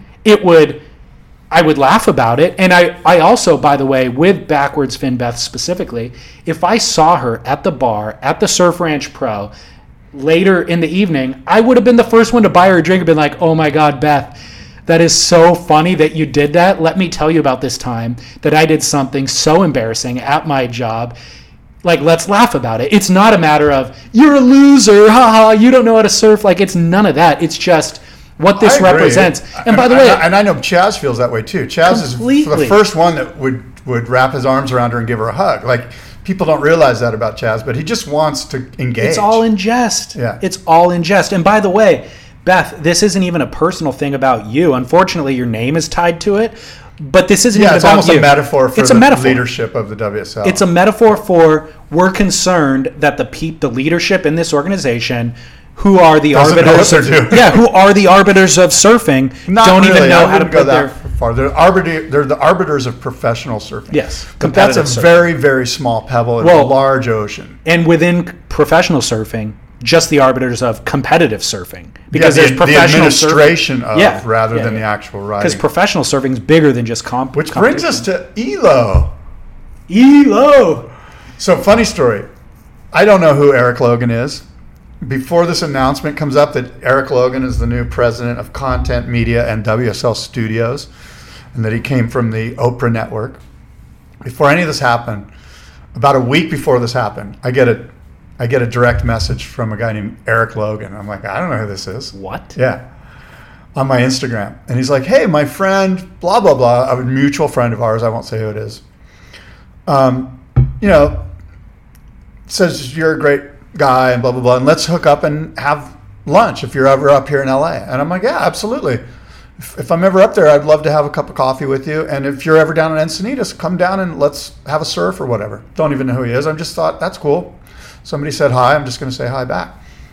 A week later, I find out this ELO guy is the friggin' president of the WSL now, or Content Media and WSL Studios. Well, so I'm like, I immediately am like, let's go have lunch. I'll come up to your place. Right. I haven't heard back from him. Oh, no. Yeah, he big leagued me. Although I might have got his email wrong. That is such a likely possibility. I am so... Oh, man, that is on brand. That is so on brand. Thank you. See how charming that is? Because I didn't DM him on Instagram. I saw the press release, and I went, okay, if Sophia Goldschmidt's email is this, and Prodan's email is this, then his email must be the same. No, he's not even working for him yet. Right, so maybe he doesn't have an email. He doesn't have the email yet. Dude, chime back in on the same thread. We know he uses Instagram all day, every day, because he posts more than anybody I've ever seen. Yes. And he's posting stories. Get back in the DMs, dude. Have that lunch meeting. He's the director of content, which means he wants to incorporate a Scott Bass podcast into the WSL's programming. Well, yeah, absolutely. I need to reach out to Eric and get a Boardroom Show podcast involved on the WSL, just as, frankly, your portfolio of stuff on the Surf Splendor side. He reached out to you. He wants your talent. Well, I don't know if talent's kind of a stretch. But I think, obviously, the timing of his direct message to you, I don't think is coincidental. The timing with him taking this position isn't coincidental. So definitely follow up with that. Yeah. I think that's great. By the way, if he came down to Encinitas, you guys wouldn't be having a surf together. Why not? You'd be having a SUP together. Is that all he does? He doesn't lay down and surf? No. Strictly SUPs. All right. Well, look, if it makes him feel good, I'm all for it. Good. Dude, I used to SUPs.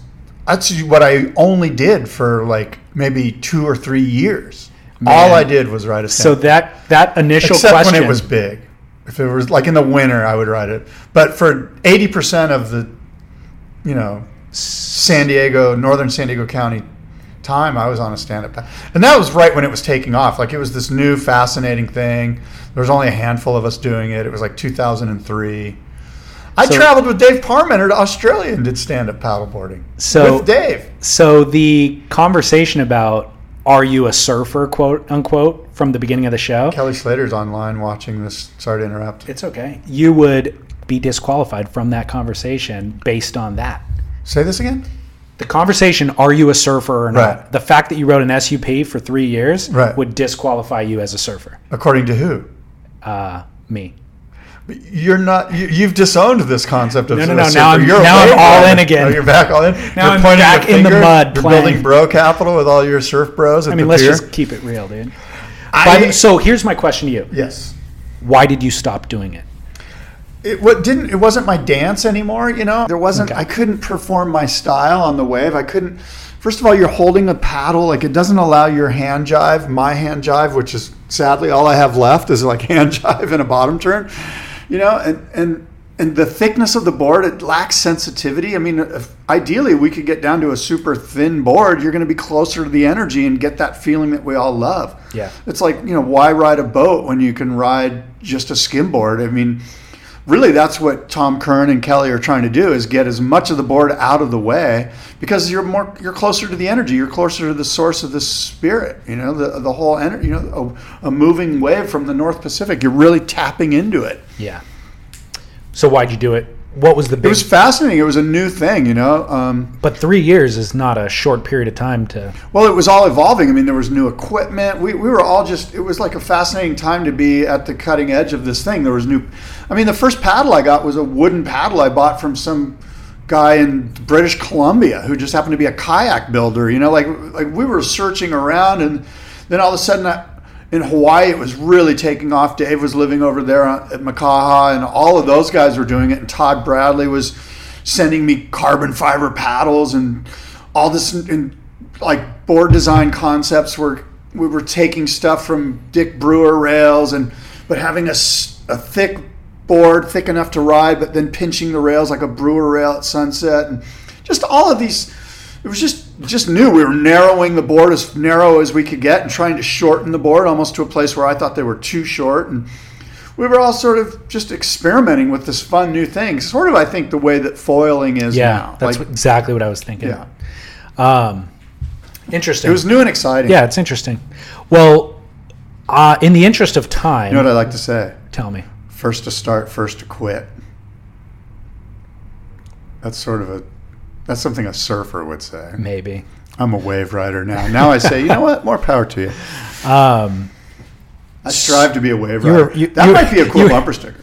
You were first to podcast, so what's your end date on that? Some would suggest not soon enough. Get this guy off the air. In the interest of time, what do you got on your notes? Because I gotta. The attack on the young man in Leucadia was confirmed to be a great white shark. Oh, it was. I didn't know that. How do they confirm that? Just on through the bike? DNA testing. Oh. Yeah, they like grabbed his wetsuit and they pulled DNA from the kid. And what else I have is, interestingly, I think we talked about this. The Women's Waimea Bay Championship is happening this year. It's called the Red Bull Queen of the Bay. Here's what I noticed. What do you think the holding period is for this event? I would think it would be 2 months long, 3 months long. When? I would go November 1st through, let's say, February 1st would make sense. Makes tons of sense. Here's the holding period for the Red Bull Queen of the Bay. October 1 through November 21. What? That is the waiting period for this event. I saw that and I went, this might be a typo. I think it might be a typo. I don't know if it's a typo, but that's what I grabbed when I was doing research on this. Why? And that's what stood out to me, that they're really going to diss these girls by the bay won't even break till December 30th or something. I mean, is it more expensive to have a longer window? I don't know the reasoning, but that seems like a lame period to have your waiting period. October 1st to November 21st. Yeah. They basically have a month left. Good luck. Yeah, and not the right months to even set the waiting period. Yeah. That's You'll bizarre. get big north swell, but are you going to get a big northwest swell in a month? Maybe, but it seems odd. Pipe anyway, had that's its they own- got. It must be a permitting issue. I'm sure they wanted more. Yeah, Pipe had an opening day last week, early season. Yeah, as good as Which it is gets. pretty amazing, It was yeah. as good as it gets. And I thought it was a joke at first. I was like, oh, somebody's posting footage from last year. But what else? The BSR water quality at the Barefoot Ski Ranch. I'm sure you saw this. It was kind of big news. After a multi-pronged investigation, tests done by both the Waco County Health District, the Texas State Health Services, and the federal U.S. Center for Disease Control, their investigation resulted in a detection of evidence of this amoeba, which sadly caused Fab Stable to pass away. So there is evidence that the environment was ripe for such an amoeba to exist. Well, they detected the amoeba. There's a bunch of different bodies of water at that BSR cable park, and they detected it in the cable park. unlined lake that's used for water skiing. Right. Unlined meaning there's no liner in it. It's just open to the elements like any other lake would be. Whereas the wave pool is a totally different environment, and they didn't detect it there. But They actually detected it where the drain from the Little Bro pool area enters the Cable Park Pond, which is an untreated, unlined lake used for water skiing. that's not enough evidence, right, to correlate his death with the BSR cable park. You can't, right? Yeah, I don't think any of them are like, there's no absolute here. So if But it's the only place they could imagine it came from based on his That's what I wanna travel, know. his experience, where he was. Okay. This is the only freshwater body of water that he was in. Got it. That was going to be my follow-up question, is just I want to know where he got it from, just for my own well-being. Like, if it wasn't there, where was it? And then can I avoid those places? Pretty interesting quote. I think one that needs to be read here is that BSR owner Stuart Parsons, his surf resort currently meets every standard for safety. He indicated that he's currently working with a North Carolina company to implement a state-of-the-art filtration system to make our water in the surf on the Lazy River and on the Royal Flush side as clear and clean as humanly possibly. And we're doing this by working very close with local state and the CDC. We didn't know about this disease, and now the whole world knows about it, Parsons told the Waco Tribune-Herald. We're going to go above and beyond with filtration systems. I don't want to worry about surfers or my kid getting in the water and getting sick. So that's good news for them. I think that's good insight. Stuart and his family were in the pool while I was there. Like, we were in the pool together, not the wave pool, but the actual swimming pool, which sits next to the bar that overlooks the wave pool. Like, Is that chlorinated and has swimming pool blue water, or is that fresh water in that thing? That's a swimming pool. I think it's chlorinated. Was it like blue, like a swimming pool? Like you felt like you were in a swimming pool? Okay. Yeah. And so we were just hanging out watching the Mason Ho and all those guys surf in the evening, and Stuart showed up with his family, and they were playing in the pool too. So, I mean, you can imagine the threat, not only to his business that he feels, but also for his own well-being, his family's well-being, all that stuff. I mean, that's a frightening scenario to have on your hands. So, absolutely. Not enviable at all to be in that position. But good things are going to come of this. Sadly, it comes at the cost of a young surfer's life. So that's horrible. Crazy. Well, Dukes, Kooks, must-see moments. Do you have other things before we get to that? I feel like you didn't break down Elo enough, but Elo? What do you... I mean, what are your thoughts? He's the president of content media at WSL Studios. I mean, is the survival of the WSL as we know it now firmly on his hands? Does he have is he in charge of competition? I don't understand what content media and WSL Studios means. He's the president of those three things. I feel like those three things need to be fleshed out more, because content to me means everything that the WSL puts out. Yeah. He's in charge of, and that means competitions. True. Yeah. Well, in control of how it looks, the aesthetic, the distribution channels, things like that, I think is what he's control of. Everything we see from the WSL comes through the filter of Eric Logan. agree or disagree? Agreed, but you start at the top of the triangle, right? And I think his thing would be, what is our brand identity? How do we tell the stories? What are the aesthetics for all of the packaging, all that sort of thing. Now, maybe he decides we want to release 2 feature-length documentaries a year. Okay, well, this year, who should those people be? Now, who do we put in place to execute those? We have 11 World Tour events this year. Okay, so within that, we're going to have 18 different mini documentaries. So who are we going to feature in those? What storylines are there? Who's going to be a world title contender? So we need to follow that person around with a camera for the entire year. And then from that, we're going to generate 300 Instagram 1-minute long videos that'll coincide with all this other stuff. You know, you're just creating that triangle. That's what he's doing. Everything that you and I see as an end user is going to be coming from Eric Logan. Agreed? Yes. I think that's true. And that would mean perhaps the commentators. That means the way the set looks. That means what they're wearing, the direction of their commentary itself. There's other people. There's other portions of the WSL that would have a vested say in those things. Well, no, like the commentators. The sales staff? No, the commentators, though, he would have a say in, but not the final say, because that also reflects other portions of the WSL's business. Who? How so? It seems to me that if he's the president of content, which is the competitions and all the other things, let's just focus on the competitions. Then he's the guy that's like, okay, here's what I see. The commentary's good here. The commentary's not so good here. Let's do this. Let's change this. Let's bring Rosie over here. Let's put Strider here. I think Strider's better served here. All of this stuff, in my opinion, comes through, finds its way at the top to his office, to his desk.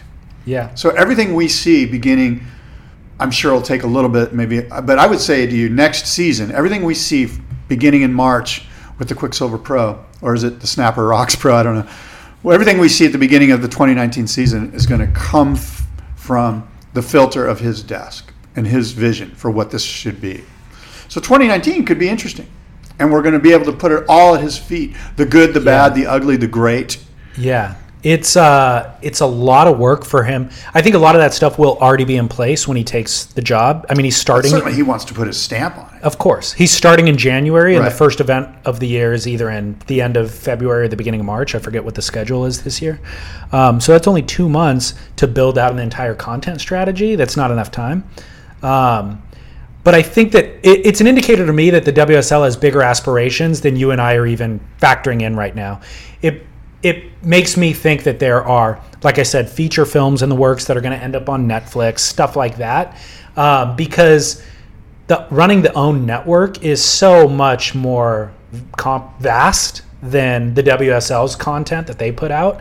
The OWN network, by the way, not only has its own channel on television, it's got all sorts of social channels, podcasts, just tons of stuff, you know? So it's odd. It's an odd career move for him to make, I think. And maybe it's just a passion play. I know he lives in the South Bay and he has surfing's a huge part of it, or SUPing is a huge part of his life. That maybe it's just he wants to be closer to home with the family and focus on something that he's really passionate about, you know? Gut feeling, tell me right now, is this going to be good for you and I, the fan, the end base user, or is this going to be bad for us? I say it's good. Do you feel like more salt's in the building now? No. So you don't buy into his... The reason why... surfer, we'll start back there. No, the reason why I think it's good isn't to do with him being qualified as a surfer. Right. I think that it's good that they're bringing in very capable professionals who have a track record of success building something. And that, for me, is more important. Like, look...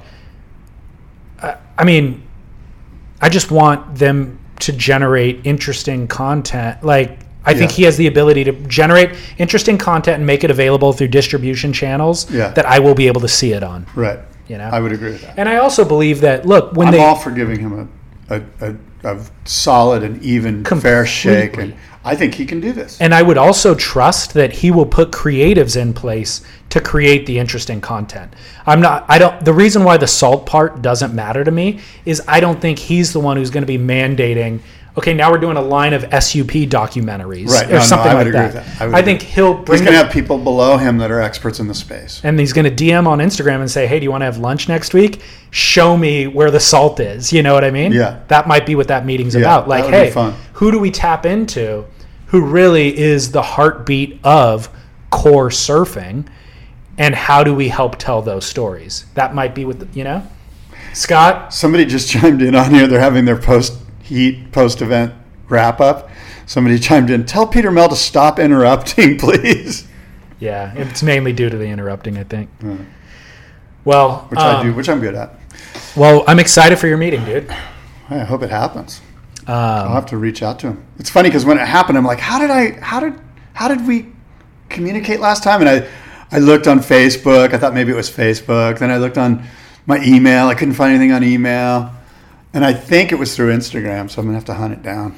Does he want to get a booth at the Boardroom Show?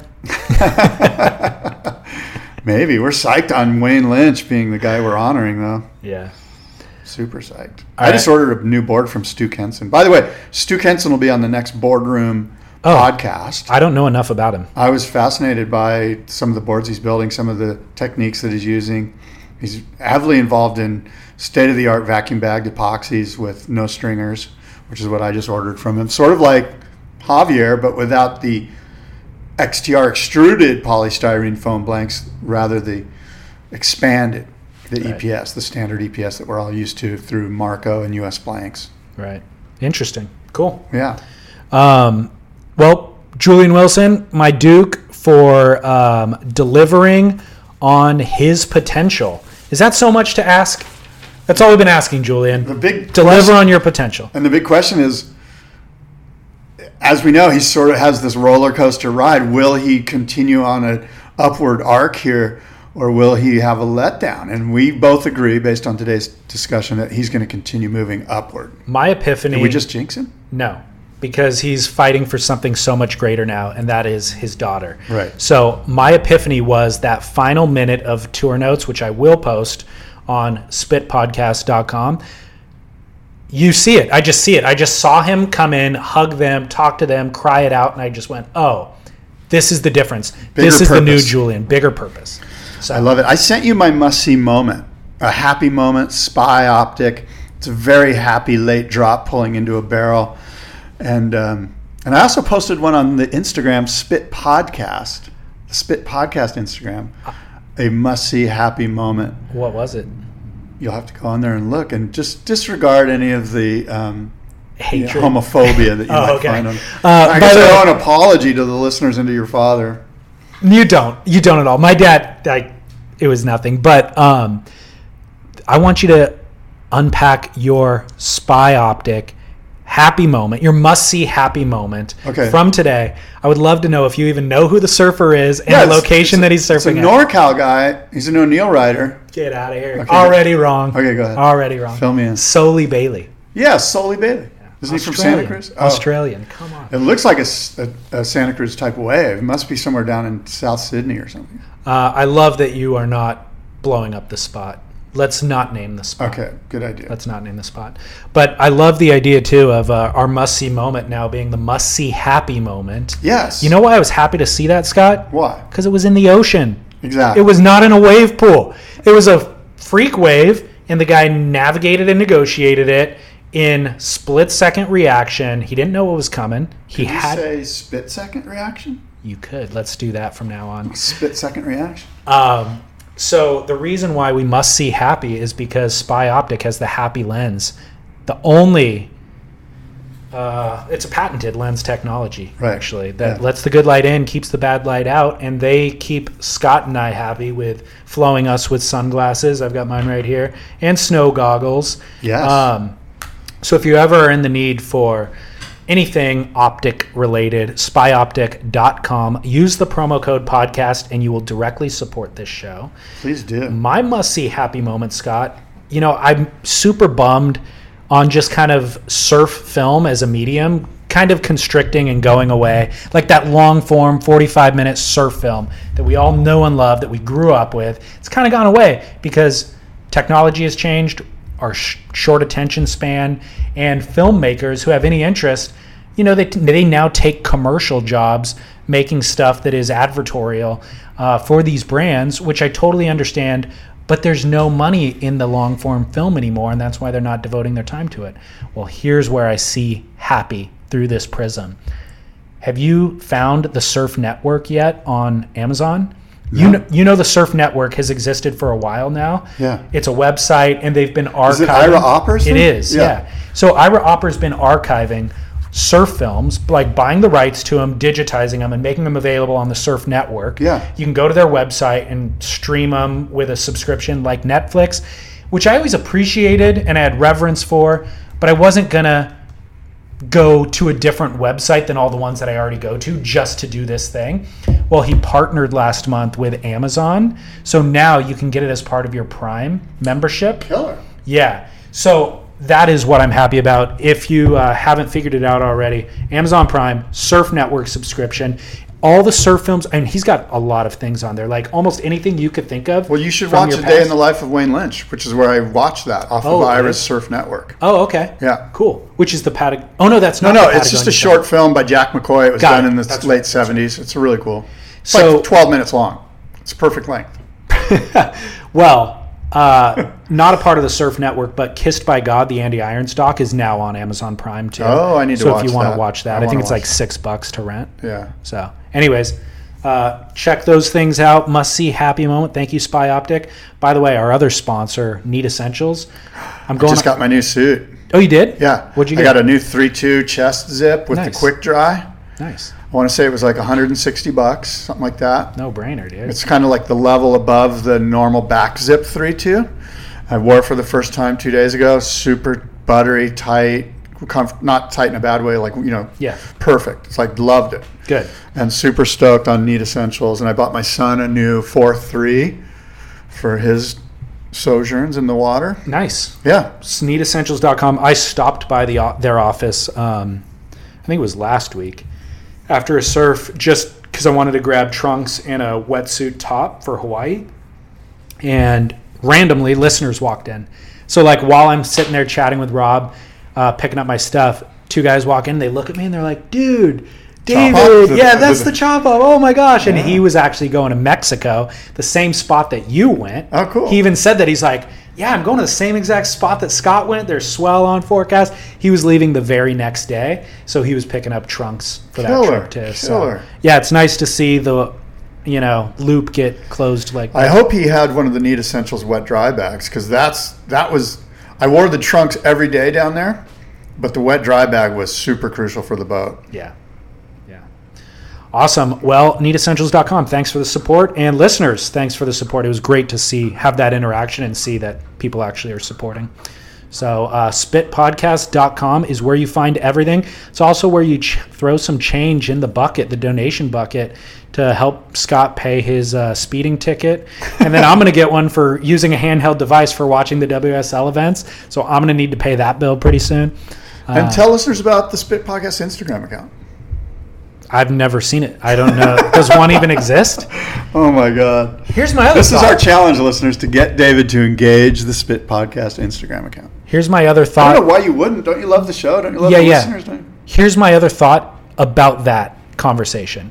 You have 18,000 followers on your other account. I have 10,000 followers on my account. Right. Why wouldn't we push the show through those channels and have a vast larger reach? I agree, but I would suggest to you that that Spit is definitely off-brand with Boardroom Show. And I think you would agree with that. Yeah. Because we're kind of irreverent in Spit, and I do need to keep the brand, contained, so to speak, the Boardroom Show. And I just think they're just polar opposites, and it's smart to separate them. And I will say this to listeners, I challenge David to now help me manage it and guide me along so that he's proud of it, so that he'll be a part of the Instagram account. Like what needs to happen, and I just felt like you got too much work. You do 90% of the administration on everything that we do together, you and I, be it the Boardroom Show podcast or the Spit podcast. And then you have like 8 other podcasts that you deal with.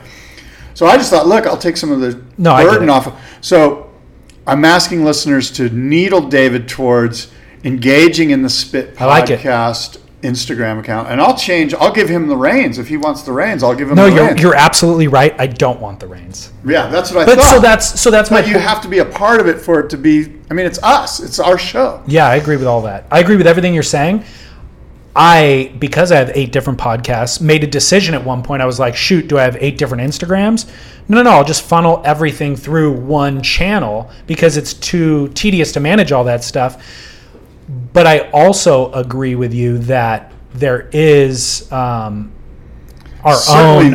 dynamic. Podcast, you would argue, is the mothership of everything you've done through Surf Splendor. Oh no, that's not true. You had Surf Splendor before. I started Surf Splendor, that's right. But it was episode 5 for me was when we first connected. Oh, so it was early days for sure. I guess the question is, does it deserve its own Instagram? It's part of the DNA for sure. Does it deserve its own Instagram account?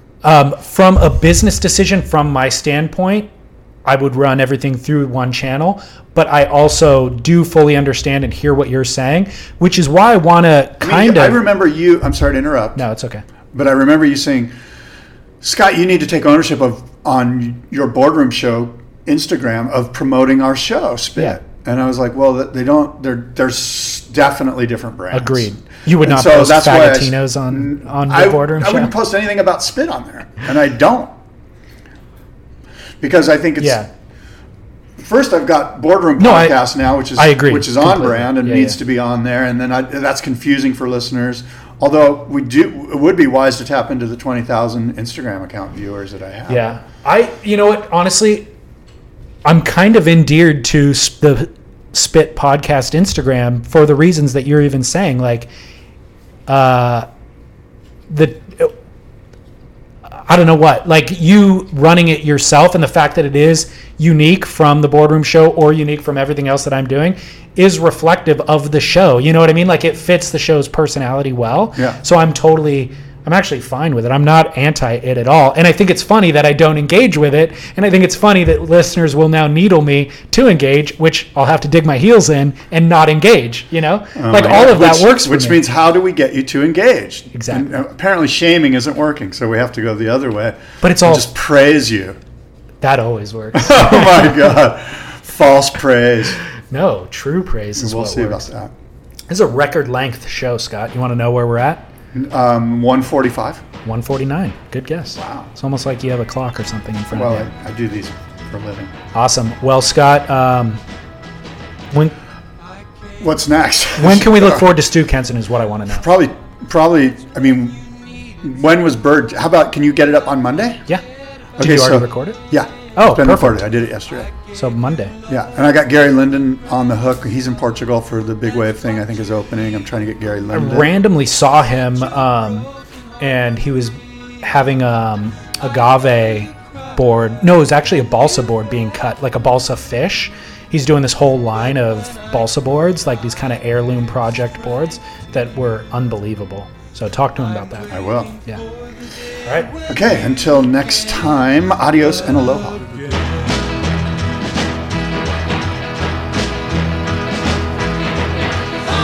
Kissed your lips when your face looked sad. It made me think about him and that you still loved him so. Don't you know? But pretty soon I made you feel glad that you belong to me, and love began to show. He hurt you then, but that's all gone. I guess I'm saying you're the only one. I'm waiting for the day when you can love again.